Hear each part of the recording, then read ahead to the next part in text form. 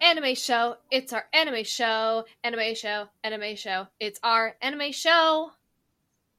Hello, everybody. I'm a green queen. And I'm a binge monster. Wow, what a time, you know? Like, here we are, here again, at this place. When we be talking about anime. When you could do anything. You could do anything. Oh, I love that. Gio, what? I just gotta say something. You know what's really funny? And I didn't think about it until just now. So, in the previous podcast, I was in Nepal. I've come back. I've been home for like a couple of weeks. I think the last episode I recorded at home in Charlotte. But now I'm in New York. And I just realized, like, we had technically an opportunity to record this because we were in the same city for the first time in a long time. Damn it. It didn't even occur to me. Gio, because the thing is, I don't even think I'll see, like, the last time you were here, I didn't see you at all. Because you were so busy. That's so true. So in my mind, I'm like, I won't see him, I think, ever again. I talk to him almost damn near on the daily, constantly. And I just feel like I'll never, ever actually see you again. I'll see Urusha, so sad. But I won't see you. Yeah, exactly. Or pardon me, I'll see your wife, but I won't see you. If you don't want her name. I was like, everybody, no, it's fine.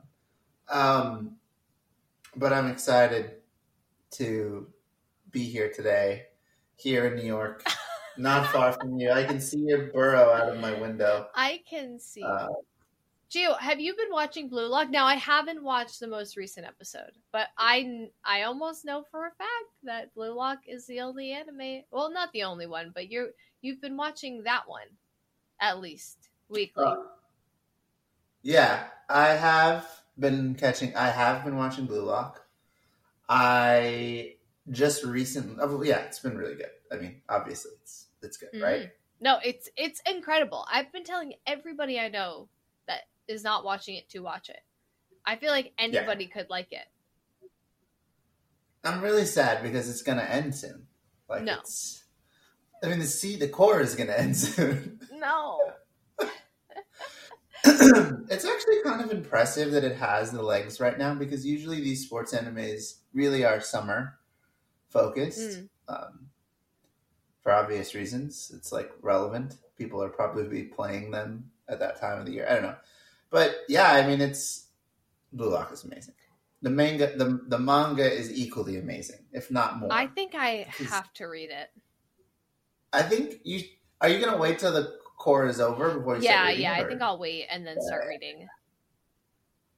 That makes sense. I also really want to watch Vinland Saga. I think everybody, again, like everybody in my Discord loves Vinland Saga. Yeah, I read the manga years ago. And embarrassingly, I'm not caught up on Vinland Saga right now. I have not even started the core that just started. I've been trying to catch up on Eminence of Shadow. This is attempt number 3 of trying to get through Eminence of Shadow. A lot of people have great things to say. I'm on attempt number 3. I'm just on episode 3, I think.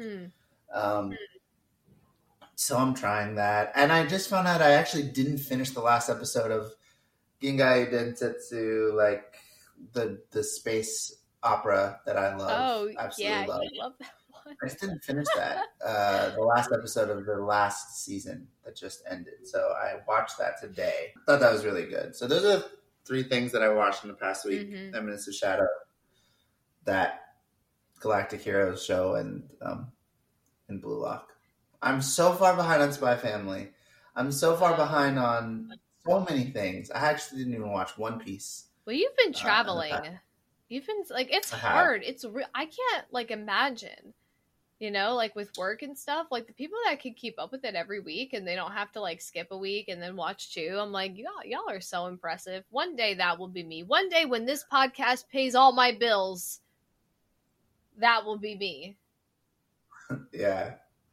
I even am a little behind on some of my manga. Although Tower of God just came back from hiatus for like 9 months and put out like 5 chapters, and I went so hard pretty immediately. I think I read that at 2:30 in the morning when I was jet lagged, and I stayed up until 5 reading analysis of those, really like reading the chapters and then reading analysis and then just like contributing to conversations about it. It's so good. My goodness. Tower of God is so good. Well, I'm gonna just harshly transition us into some news. We thought maybe this week we would talk about the news. We've been trying to, do some episodes where, we learn a bit. Hopefully our listeners learn a bit of, new stuff about anime, the industry, etc. But I figured we haven't chatted in a minute, y'all. We haven't just kind of hung out together and chatted about the news, things going on, etc. So we're gonna talk about the news this week. We're going to be talking about, to start, sort of not a fun stat, but I laughed kind of when I was reading this. But this is the stats on the top 10 most pirated shows in the U.S. Pirated meaning they're being watched illegally on like illegal pirating websites. They're not being watched on like where they are being housed for streaming and such and such. And there is so much anime on this list. So, literally, the number 2 show being pirated in this past year, in the U.S., was Chainsaw Man Season 1.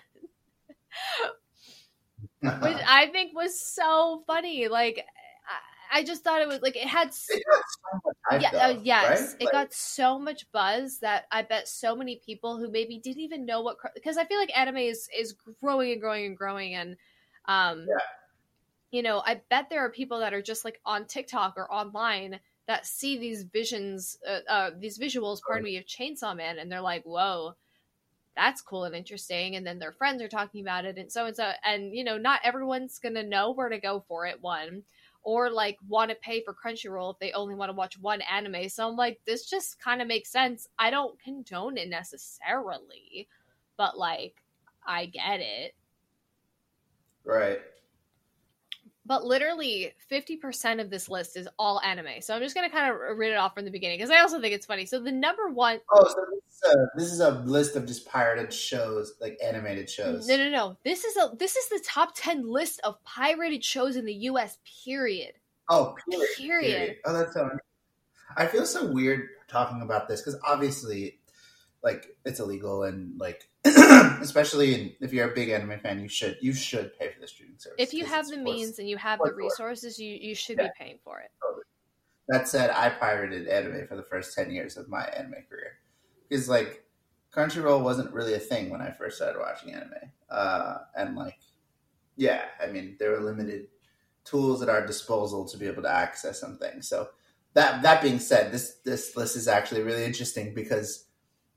I would actually love to see the stats on how they know this. Yeah, well, these were definitely like reports. I think there were like 2 or 3 reports that had gone and like done tests somehow and like found the websites and read their stats. I'd be super curious to know the numbers behind the rankings. Yeah, right. But anyways, well, they give us the percentages of people that were watching that show. I think, in relation to the other ones, but I'll just kind of read down the list, because, again, I think it's funny. 50% of this is anime. Not animated. Anime from Japan. Anime. Like, that is crazy to me. Number 1 is House of the Dragon, Season 1. That's, like, the Game of Thrones, I think, prequel. Number 2, like I said, Chainsaw Man. Number 3 is Running Man, and I don't know what that is.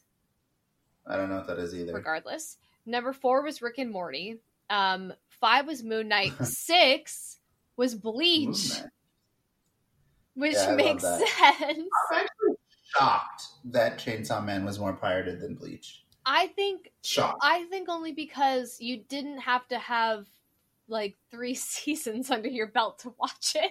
Not that you needed that for Bleach. Yeah, that's probably true. But like the people that and chances are the people that were watching Bleach when Bleach was coming out are paying for their anime on Crunchyroll or on Disney Plus and Hulu, or pardon me, Hulu. Yeah. But that's a really good point. Like I feel like Chainsaw Man is very accessible because it's like, hey, they're only on the 5th episode. It's like, oh, I guess I better watch it. So then number 7 was The Eminence of a Shadow. Wait, The Eminence in Shadow. Oh, really? Mm-hmm. The Eminence in Shadow. 8, Lord of the Rings, The Rings of Power. 9, Spy Family. And then 10, this is what gets me. This is number 10. All-time shows pirated in the U.S. The Rising of the Shield Hero Season 2. Really? It's the 10th. So yes. I love that Spy Family is being pirated. Oh, it's so wrong. That's actually like really interesting. I mean, yes, like Rising of the Shield Hero is a big anomaly. I can't believe that's coming in at number 10 compared to any other just even regular TV show. Genuinely shocking. Like, this is 2022, right? Not this so is far 2022. Yeah. I'm genuinely shocked to see that.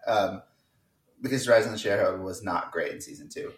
I've heard that from basically everybody that watched it. Where they were like, yeah, it wasn't great. You didn't see it? You didn't finish Dude, it? no, because I dropped it. I was like, what's going on? And I was like, I gotta pick this up another time. And so many people have been like, don't even bother. Yeah, I feel like you could skip it. Or read it. Yeah, or just read it. That was like unfortunately just plot slow. Like he acquired something, and clearly that was the thing that was the point of that. So tough. Is what it feels like. I thought it was so Anyway, not just him. Some people in his party also acquired things too, that. but like whatever. Anyways, I think Spy Family though is really interesting because that's clearly like I don't know, like it's not serious. It's not. The Lord of the Rings series or just Dragon, whatever. Yes, it feels so out of place. Like, I mean, it does. Again, I don't know what this Running Man show is. I'm sure that's like so bad on me, but like Rick and Morty, Moon Knight, like these are all shows that I would feel like are very adult. And like, not that Spy Family isn't, because as we've discussed on the podcast before, Spy Family is freaking incredible, and anyone of all ages, sizes, and backgrounds will fall in love with Anya and this family, and it's just very, very accessible to a wide variety of folks. But the thing is, like, it is a family show, obviously. Like that. This isn't dark. No, this is like the palate cleanser that you need in between two series that raise your blood pressure. Yes. Yeah. Like, literally in between Chainsaw Man and Bleach, that's when you need Spy Family. Exactly. 100%. You need that little break of just joy in your life when you're worried about your favorite character dying, because you know that something cute is going to happen in Spy Family, and it's just so well done. Yes. So agreed. Like, it is still for adults, but it's definitely, it's not like an action-packed drama. It's even though there's drama and action in the show, it's written for not the same purposes as House of Dragons, obviously. No. Like that, yeah. So, like, I think we're saying the same thing. So on this list, it's kind of like, oh, like, okay.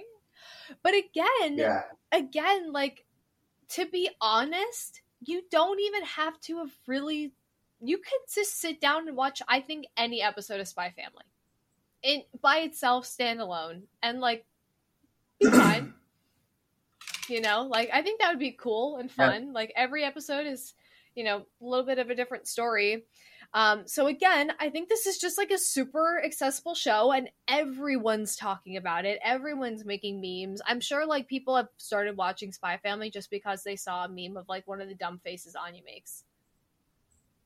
For sure. They were just like, what's that little girl doing? What's that little thing there? I'd like to know more about that. So anyway, the pirated stats were very interesting to me and very funny. But you know what I'll say? Those shows that we mentioned, Blue Lock, Rising of the Shield Hero, Spy Family, are shows that are heavily promoted on streaming sites like Crunchyroll, which is a good segue into Crunchyroll. There's some news in the Crunchyroll universe. But I'm right though. Like, those shows are like poster shows. Even at like Anime NYC, like there was a big Anya thing too, right? Like, there was a Spy Family totally. section, yes. And like I don't think that they were prepared for Blue Lock to take off in the way that it has. I don't care who at us like Crunchyroll or Funimation come out and get on stage and we're like, we were ready. They weren't. They were not promoting it like this. No. They weren't ready for the level of popularity that it had. No.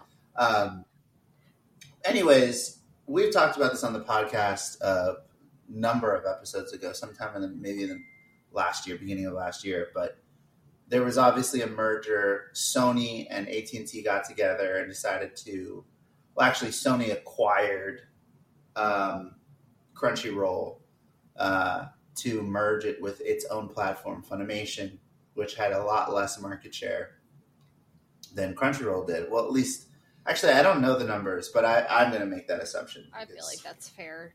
Crunchyroll was much bigger. It had a bigger catalog and yeah.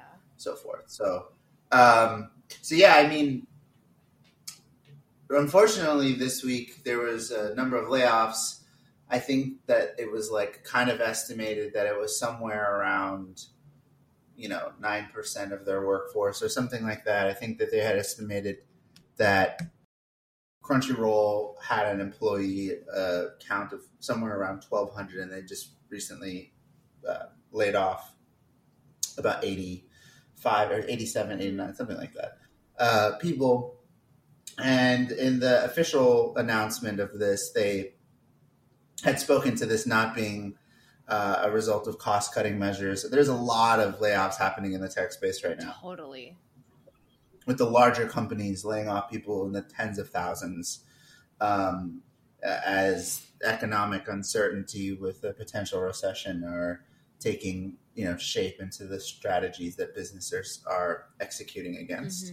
And I think there's a group of people who would have probably looked at this and said, oh, they're hedging their risk a little bit in a similar vein by laying these people off.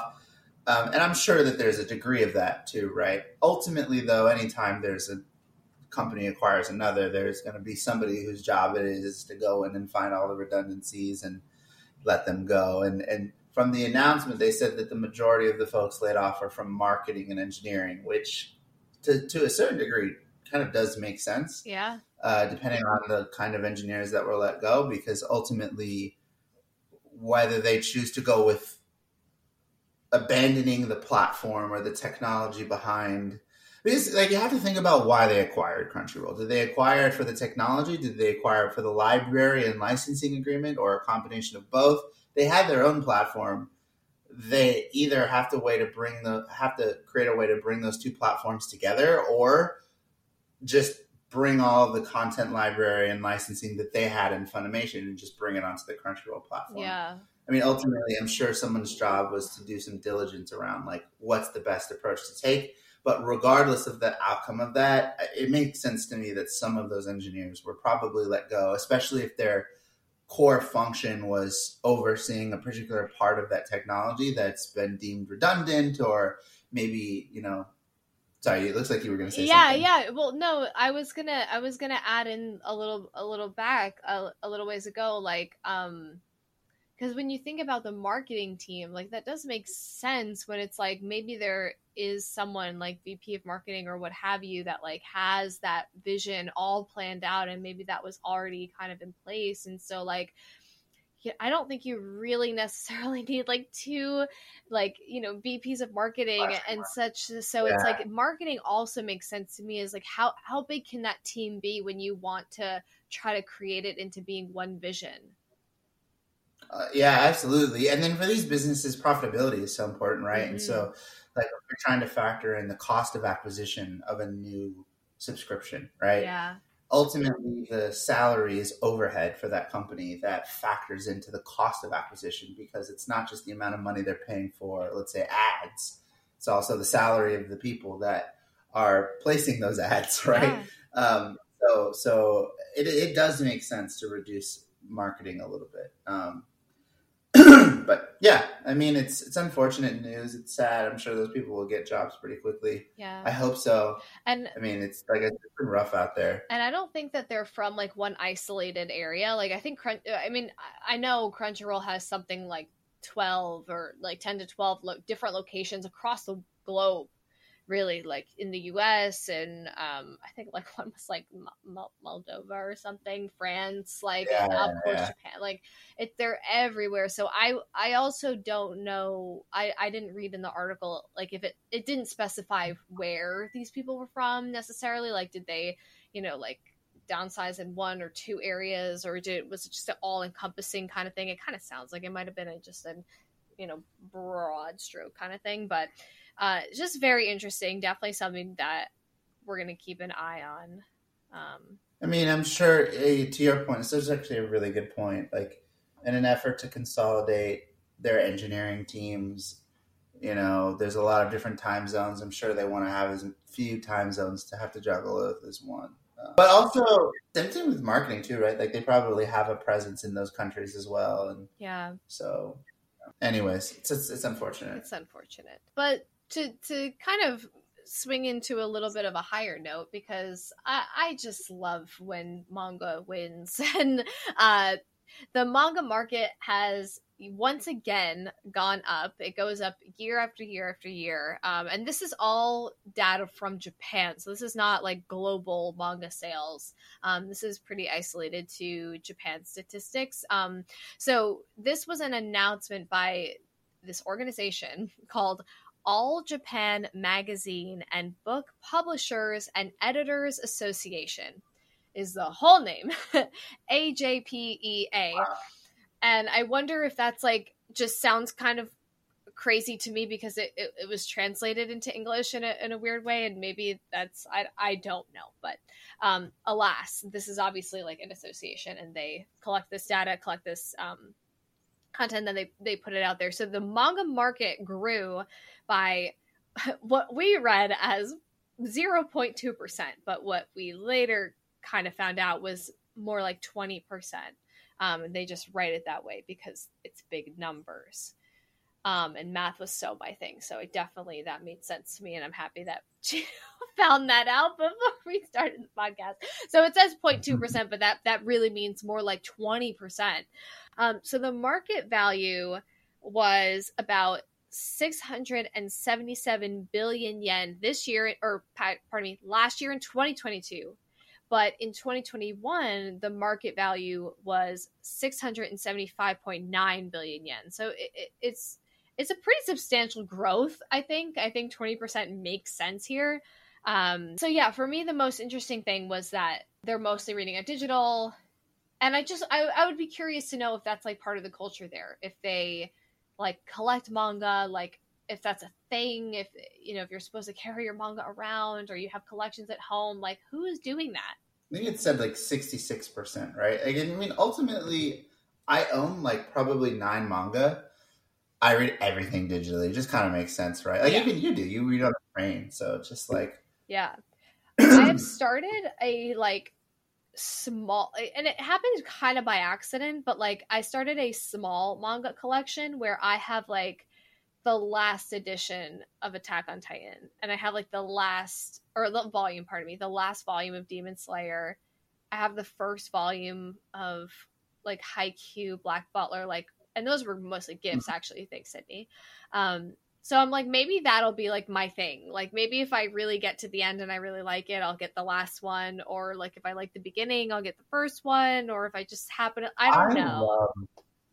I really love the idea of getting the last one because the whole story, and you feel all of the feels, the resulting feels of just rewatching the end. I love that idea. Yeah. In fact, I might do that because I'm not going to have the budget in my life to build the manga library I would love to have. And I also want, like, aesthetically, I like the idea of having more variety than just one series all the way through, because it would just be Naruto for one full book show. and so many volumes. How many times are you gonna actually go back and read it? Yeah, or if you had a volume of an arc that really. Wait, what did you say? Sorry. I said, although I've rewatched Naruto 7 times, probably been a lot faster if I just reread it. But yeah, that's actually true. That's actually true. But I was like, because. Pardon me. I was at Anime NYC and they had like a special, Kodansha and Kinokuniya had put together. Is it Kodansha? I'm sorry, I forget. But Kinokuniya had put out like a special alternate cover for like the last volume of Attack on Titan, and I was like, you know what? Like, I'm here. I was in the same room with Hajime Isayama. Like, this is a huge deal. We're about to go into the final season. I couldn't be the final season part. I don't even know. I couldn't be more excited. And I was like, I'm going to buy this right here and right now. It's $14 and I'm feeling it. So it's going to be mine. And then I was in, funny again, Kinokuniya over near Bryant Park. And I was kind of looking around and I'm like, what if I just got the last volume of Demon Slayer? Because those are two that I read digitally and then was like, I love them. And I'm like, now I can just see how it ends over and over again for the rest of my days. Love it. And yeah. I love that idea. That's so cool. All right. Well, I think that's going to be our episode. Thanks so much for listening. I'm a binge monster. I'm a green queen.